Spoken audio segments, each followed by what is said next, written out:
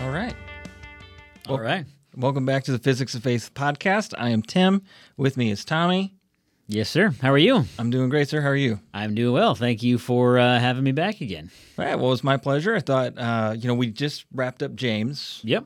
And so we recorded that a little bit ago, and then we're about to move into a new book here. But listening back to that, I thought that went really well. I really enjoyed it. I hope everybody at home got something out of it. And I'm excited to continue this trend of breaking down the Word of God. Yeah. No, I think I enjoyed doing it, and I enjoyed going back and listening to it. And hopefully people got something from it. And I'm excited about this next one we got. Well, I know Justin commented on one of our videos that he really appreciated the addition of you to this. And, I don't normally take Justin's word for much, but which if you don't know who Justin is, go watch the episode on identity in Christ. Or listen to the episode on Identity in Christ, and Justin's a part of that one. Yep. He's also the pondering man from our Easter video that Brandon and I did. Right. So, yeah. So, anyway, Justin liked you, so I said, let's bring him back. Okay, well, good. I'm glad I have Justin's approval. That's right. That's really all that matters. That's all that matters, yeah. Justin likes me. It's an audience of one, and it's Justin. All right, so today we're going to start a new series. We're going to jump into Philippians. And so it's going to be the same format we did last time. We're going to break down one chapter at a time, and then we'll be done. Yeah, there you go. And then hopefully we'll have another book of the Bible to go. Okay. So Philippians. So what would we need to know about Philippians? And just set up a little context here. Philippians is a letter written by Paul. He sends it to the city of Philippi. Philippi is a Roman city in Greece. It's along a major trade route, so a lot of traffic. But there's not a large Jewish tradition, or at least that's the way it's viewed by most scholars here.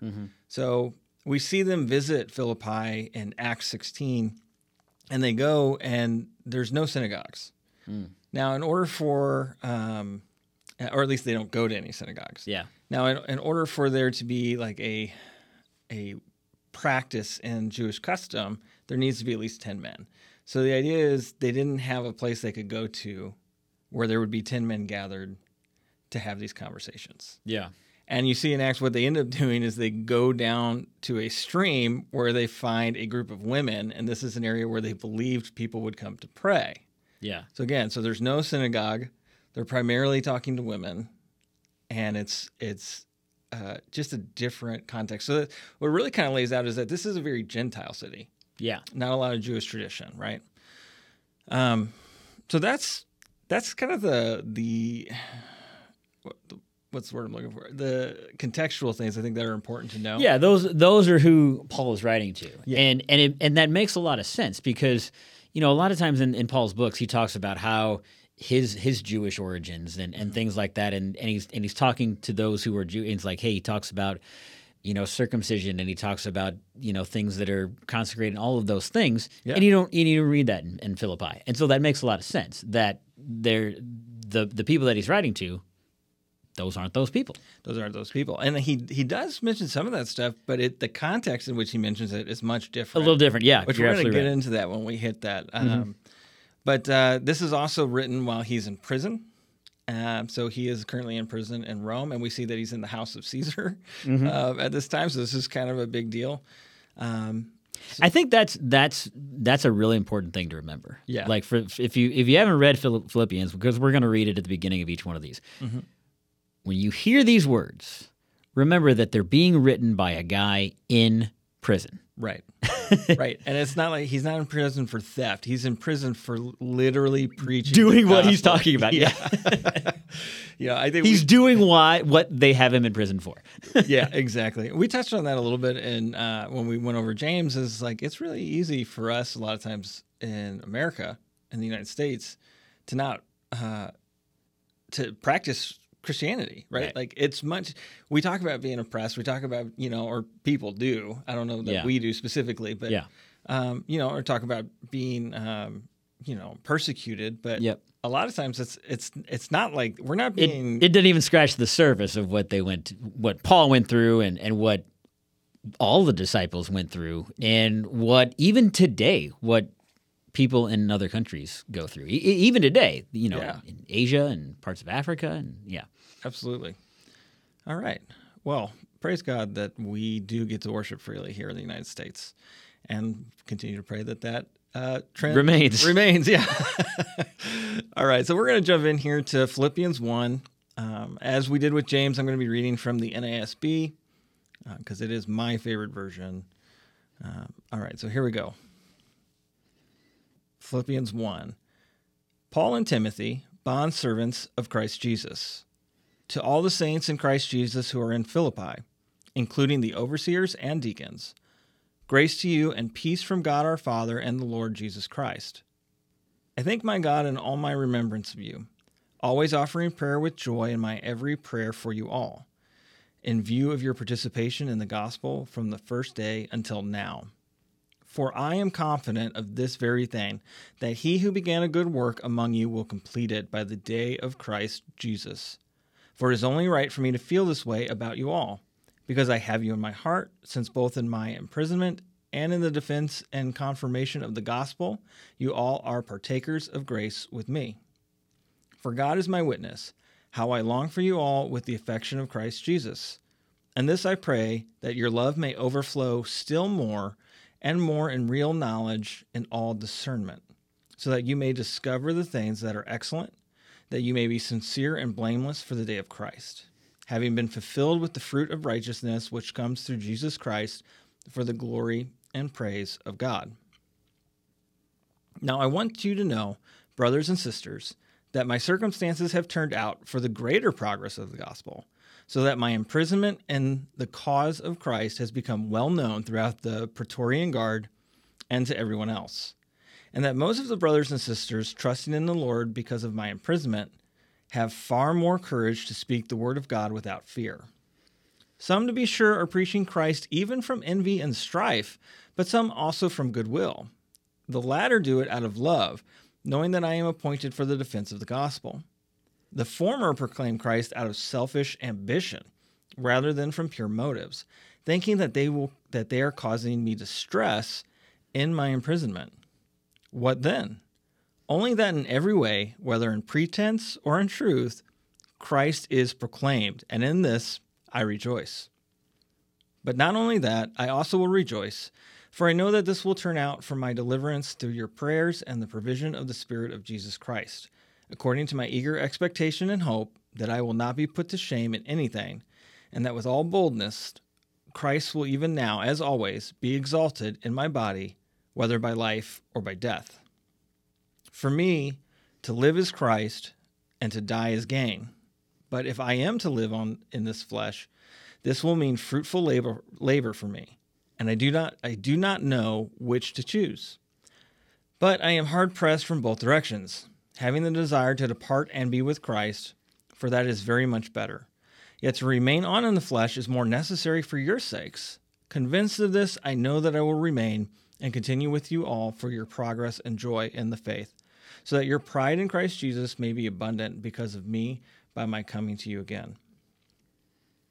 Only conduct yourselves in a manner worthy of the gospel of Christ, so that whether I come to see you or remain absent, I will hear about you, that you are standing firm in one spirit, with one mind, striving together for the faith of the gospel, and in no way alarmed by your opponents, which is a sign of destruction for them, but of salvation for you, and this too from God.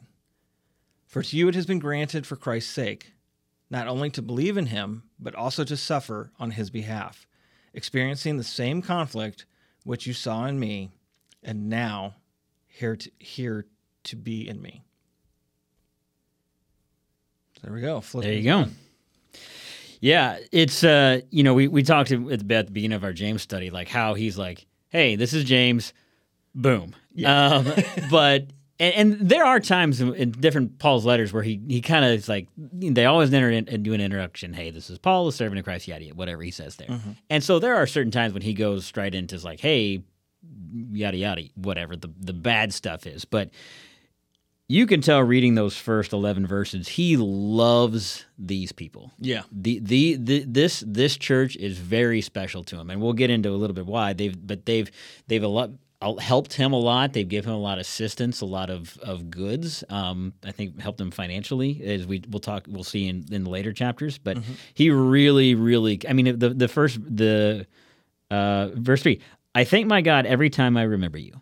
Yeah. Every time I remember you, I thank my God. Every time I think about you guys, I thank God for you. Like that says something. It really does. I think that's a consistent thing. And, that was the first thing that hit me too when I started reading Philippians, was what we had talked about with James was, James was boom to the point. Paul is much more relational, and he recalls the things that he's done with these individuals while he was with them. Yeah. And he tells them how he thinks of them when he's not around them. To him, it's very important that they understand his motivations and everything that he writes, which is interesting because Paul, it's funny, when you read a letter from Paul, he's so loving. But he also has some of the most brutal moments in the New Testament, right? Yeah. So it's very interesting to kind of see that. But I think he sets people up to understand, like, hey, I have authority in Christ because of the gospel. He's always bringing it back to the gospel, right? But it's important for me that I'm not using that as a club, but that we're doing this together, right? Yeah. Which I think is, one of the themes here that we see, and we'll get into this a little bit, is unity is really important to Paul. Yeah, and I've got verse 9 through 11 circled in my Bible. This is my prayer, that your love may abound more and more in knowledge and depth of insight, so that you may be able to discern what is best and may be pure and blameless for the day of Christ.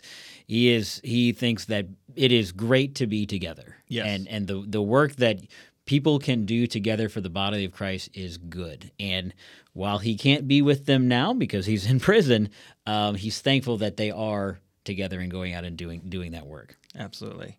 So he starts this letter off introducing himself and Timothy. So Timothy's with him when he's writing this. He mentions Timothy again, I think, in the 3rd chapter, where he says some really nice things about Timothy. Yeah. Explains that he may be visiting them soon. But, that's really, like, kind of what we just talked about is really what we're seeing from verses 1 through up to verse 6, so 1 through 5. He's really talking about his love for them and his the way he thinks of them, and recalling their participation in the gospel. When he gets to verse 6, this is where we see, and I noticed this as I was reading through Philippians, and you may have noticed this too, there are so many famous Christian one-liners from this book. Yeah, this is a very very quotable book. Yeah. Yeah. Absolutely. So when he gets to verse 6, this is where he says, I am confident of this very thing, that he who began a good work among you will complete it by the day of Christ Jesus. He goes on to say, for it is only right for me to feel this way about you all, because I have you in my heart, since both in my imprisonment and in the defense and confirmation of the gospels, you are partakers of grace with me. So the he who began a good work among you will complete it is something that I hear people quote all the time. And so in context of this verse, what Paul is saying is he believes that God will complete what he started in the body of Philippi, but he doesn't just believe that as like a platitude. He's saying that he's seen evidence for this, right? He feels that he's right in his confidence because not just in his confidence of what God will do with the Philippians, but in his confidence of his joy of the Philippians, because he's seen them since the beginning, supporting him, not to support him, but to support the gospel. And yes, they do love him. They do take care of him. They do a lot for him. Right. He's very grateful to the Philippians throughout this book, but their actions tell him that, hey, they're on the right path. And God is going to be faithful to see them to the end of that path. Yeah, that's what you said there at the end was what I was going to add. It's like at the end of verse 6, we'll carry it on to completion until the day of Christ Jesus. Right. Like, that's thousands of years away at that time. Right. We don't know how many, but before now, we don't know how long that is. Right. At this point, we know that was at least 2,000-some years ago. I think this was about 80, 60, I think was about when this was written. Right around 60. So, I mean, that's a long time. And to carry that to completion, that really speaks a lot. So something we should touch on, because this is going to come up, because verses like this are going to come up a lot that we've heard preached over and over again, but often not preached, but said. Like, it'll be quoted to support something else, right? Yeah. So understanding the context of this, sometimes, unfortunately, we can miss the meaning of something because it sounds so motivational, and it sounds good to support an idea that we have. Right. So the question I have here is, can we be confident that God can complete what he began in us as well? I think the answer is yes. Yeah. Like, this isn't specific to the Philippians. The Philippians are a model, though, of if you are pursuing the gospel and the furtherance of the gospel, you're essentially what you're doing is walking into the sanctification of God. And that's the process by which God changes you. Like, you're not changing yourself, right? And we talked a little bit about this with works and grace and stuff with and faith and works with James, but this is we can believe that we can be sanctified in the same way the Philippians were being sanctified. Yeah, it's even 1,000, 2,000 years ago, it still works the same way. Yes, Whether you're in Europe or in the United States, you can be. I mean, we can never be fully Christ. We can never be perfect like Christ, but we should always be working towards that sanctification. Yeah. Okay, so as we move on through here, you've already touched on 9 through 11, but these were the next verses I had kind of marked off, and Paul is appreciating the love that they have. So he's recognizing that they do walk in love, but then he also prays that it would continue to overflow. And the part that really stuck out to me, and you kind of mentioned this as well, is that he wants to see their love overflow in real knowledge and all discernment, right? And I think that's really telling. And, especially in this day and age, the world wants you to be led by love. But when the world talks about love, they talk about how you feel, right? What is comfortable for you, right? And what makes you feel great, what makes you feel good. But love isn't always about making you feel good. Sometimes it's about doing the hard thing because you know it's what's best for everyone involved. Yeah, that's and he talks about that in several, especially in Corinthians. Love is patient, love is kind, which is you often hear at weddings. Which, yes, it is that kind of love. That makes sense. Yeah. But what he says before that, he's not talking about husband and wife. He's talking about if you do the greatest things, if you if you do all these, but you don't have love, you have nothing. And so he said later on, this is what love is: patient, kind. And does not envy, does not boast. Love is an action. Right. You do things because you love someone. You are showing love because you, exactly, etc. And that's what he's saying here is when you show your love for each other, you will be able to discern what is best, maybe pure and blameless. When you love each other enough and you care in each other and you do things for each other. I think it's kind of the opposite. I think it's as you discern what is right. Yeah. Then your love can be true, and right. Then it's going to be more effective, because, going back to 1 Corinthians 13, love does not rejoice in wrongdoing. Okay, but if you don't know what wrongdoing is, right, you have to have that discernment. So I think that's where you were going with that. But that's well, and I mean we're seeing now so much that in what pick a especially in Pride Month, it's you think that is synonymous with love, and the world tells us that acceptance is the same as love, but. And it's not just that, but I mean, if you look at our whole society in general, there's this notion that love equals agreement, and if you disagree, that is not loving. Yeah, which is totally false. Absolutely, and we see that more beyond just like ideologies and identities, but then you see that in just talk about divorce rate. People if we don't agree, then we must not be compatible. Yeah, right, and that's not always the case. Sometimes this is going to take work. Sometimes, okay, I think we've kind of let's get back onto Philippians. Sorry about that. No, it was good. It was in context to what he was talking about here, because discernment and knowledge when it comes to love is important. So we get to verses 12 through 18, and we see here that Paul is talking about being in prison, and he's glad for his imprisonment, which is really really kind of an interesting thing. And he tells us exactly why. The Praetorian Guard is hearing about his imprisonment, but not just about his imprisonment, but about why he is imprisoned. Yeah. Which to him, then, his imprisonment has furthered the preaching of the gospel. Yeah. So people say, so why is Paul in prison? Well, because he's preaching about Jesus Christ. Well, who's Jesus Christ? Well, this is who Paul says he is. Yeah. And now the gospel of Christ has been preached. Yeah, and I mean, another thing we can go back to our last study on James, like, count it all joy when you encounter trials. Yeah. Paul is in trials. And you know what's funny? He actually doesn't even consider this a trial. Like, he's in prison, and he wouldn't even consider that that's a trial. It's just, this is where I am now, and so this is these are the people that I'm preaching to. This is where God has me, and so this is where I'm supposed to do my work at this point in time. Well, we're going to see it as it gets down later. He kind of acts like, too, that it's his choice what happens next. Yeah. He's like, I can't choose whether I want to continue on or go to be with Christ. Right. Like, he's not even considering what others might do to him. He's considering what options do I have? Yeah. Because I'm in Christ and all things are possible, right? Yeah. So something that's interesting here too, though, when he's talking about preaching the gospel, he's encouraging the Philippians to continue to preach the gospel. He talks about two types of people who are preaching because of his imprisonment, and he talks about people who are preaching because they're encouraged by Paul and they want to do a service to Paul to continue to preach what he was preaching, right? Which is this pure motive, right? Yeah. Obviously, they believe it if they're going to preach it as well.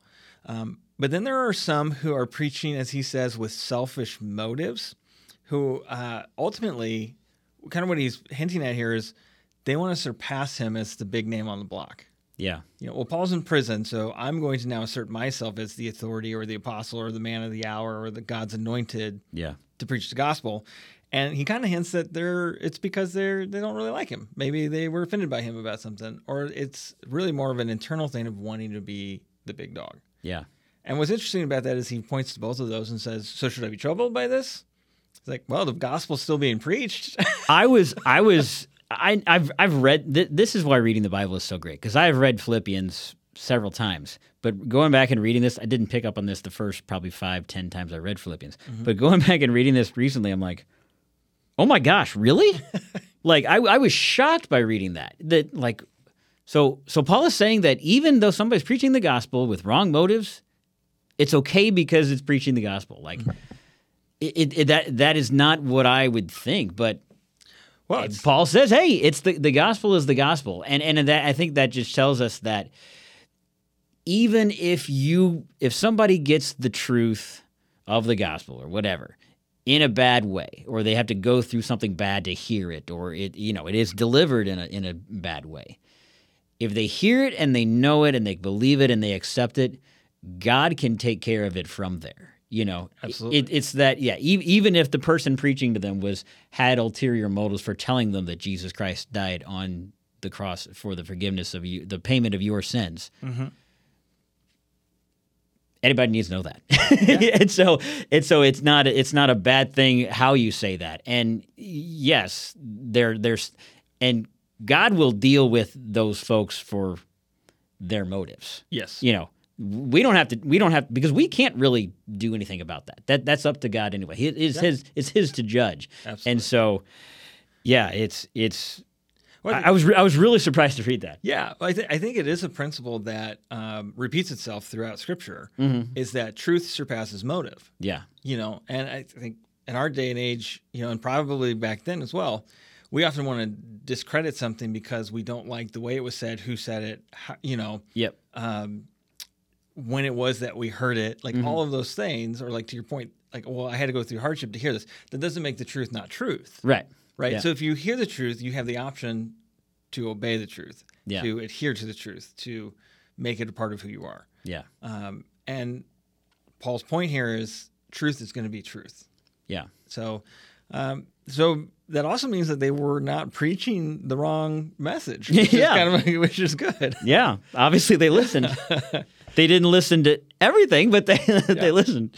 Yep, exactly. So then as we continue through Philippians, we see that Paul knows that Christ will be exalted regardless what happens to him. And then we get to this again. We alluded to it before, but verses 21 through 26, we see another quotable line from Philippians, which is, "For me to live is Christ, and to die is gain." So, to live is Christ, to die is gain is something that is another quote that I hear all the time. Yeah, it's in songs. People say it during fiery sermons. Fiery, but like passionate is what I mean. But you know what I'm saying.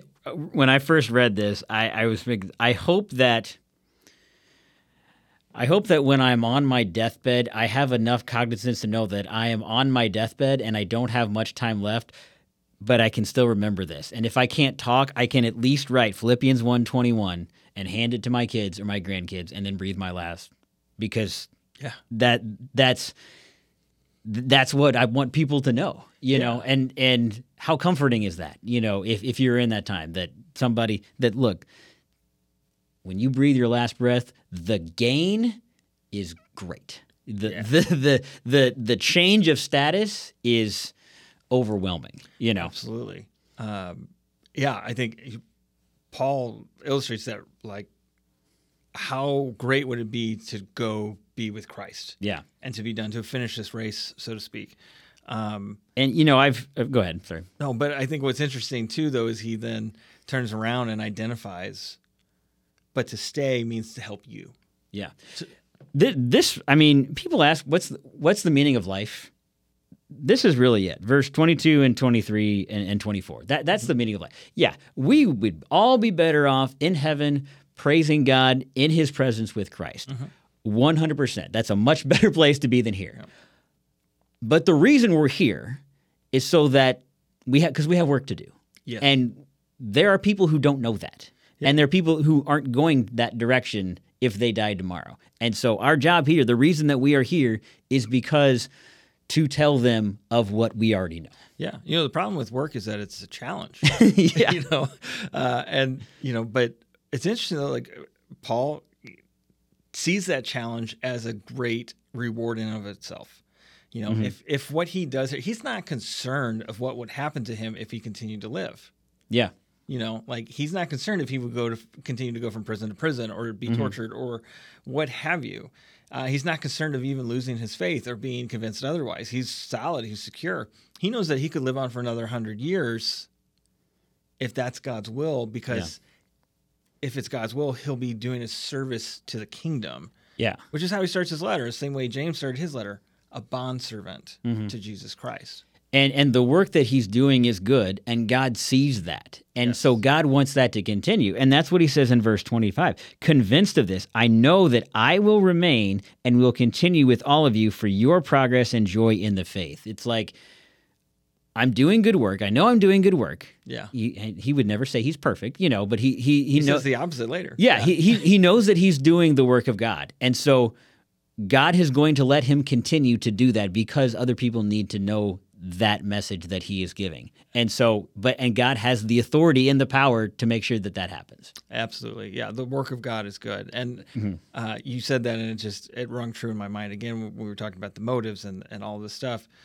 Paul understood that it's about the gospel. It's not about any of those other things. And I don't know, that always hits me really well. Again, we like to, look at the modern world and how we look at church and what people say, people who left the church for church hurt.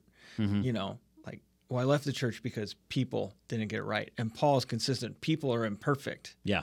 God is perfect. Stay in God. Find a way to be in unity with your brothers and sisters. Right. But seek God, and he will be faithful to complete that work in you. And that goes all the way back to where was it earlier? I guess in verse 9, that your love may grow more in knowledge and in depth, that you would grow more in love with each other and abound more with each other, because you're better off that way. Absolutely. Yeah. So then we're going to continue here into 27 through 30. Here he encourages the readers to continue in the work, that their good reputation would reach him if he does not actually return. So again, continue to do the things you're doing because I want to hear that you're doing good things. He wants to hear that they've stood in one spirit and in one mind, and that they've been striving together. He always puts an emphasis on unity in the church. Always. Yes. And we've seen that consistently through this verse or through this chapter. He tells them not to be alarmed by their opponents, those people who would stand against them and try to refute them. And he says, the fact that you're not afraid will be a sign to those who come against you that their time of destruction is at hand, which is a really interesting thing to say. I think it's important to hear this. I don't think he's saying people's destruction, but he's talking about the ideologies and the spirits and the powers and the principalities. Now, if you're attached to those principalities when they're defeated and you won't let go of them, you're going to go with them. Yeah, as a person. But I think that's a really poignant thing to say, is that to stand without fear against those who would oppose the gospel is a sign of your salvation and their failure. Yeah. I think that, and that's what you wrote there is exactly what I had written. It's threatening to them, Yeah. And so that's why they're so intent on keeping you from doing what you're doing or saying what you're doing, because they realize that no matter how hard you punch them, they keep going. Yeah. They realize that no matter what, if they put Paul in chains, if they all of these things that they try to do, if you people still live a holy and pleasing life, then it's still possible because they know where their grace comes from. I mean, it goes all the way back to Christ. You can't silence somebody any more than killing them. Right. And Jesus even overcame that. Absolutely. And so there's nothing that, if you live a holy and pleasing life, they'll see it and they'll be threatened by it. Yes. And that's why they're going to do those things, because they realize that they're in the wrong. Absolutely. Yeah. Wow. Okay. The last thing that I have written here for those last verses is Paul does suggest that they will experience the same form of suffering that he is enduring. Mm-hmm. I think all believers should think on that and understand that is a real possibility for their life. Even if it seems easy now, this is a real possibility for all of us that are believers in Christ, that it may not be easy tomorrow. Yeah. Yeah, I mean, and that's the thing. You hear people talk about it's becoming harder to, and I think we touched about this last time in James, and I think I said, people say it's becoming harder to be a Christian in today's world, and I say, good, and that's Paul said it 2,000 years ago. I mean, this isn't a, people don't look at this as a prophecy, but in a way, he's prophesying a little bit in that, it's going to be hard, and we talked about this again. We probably don't have it as bad as they did then, but who knows what's to come tomorrow, next year, next decade, whatever. But the idea is to look at those things as a good thing. That the persecution, there's a reason for that, and that is a blessing, believe it or not. Absolutely, pressure produces diamonds, right? Yeah. All right, so I think that's the end of Philippians 1. I think we've talked about this already, but just kind of encapsulating it. Some of the themes here is that the gospel is above all things in importance. It's over our motives and our circumstances. It's the gospel of Jesus Christ is the most important thing. And Jesus Christ is the most important thing. And we can trust God to do what he says. I think those were the two big themes that I kind of pulled out of here.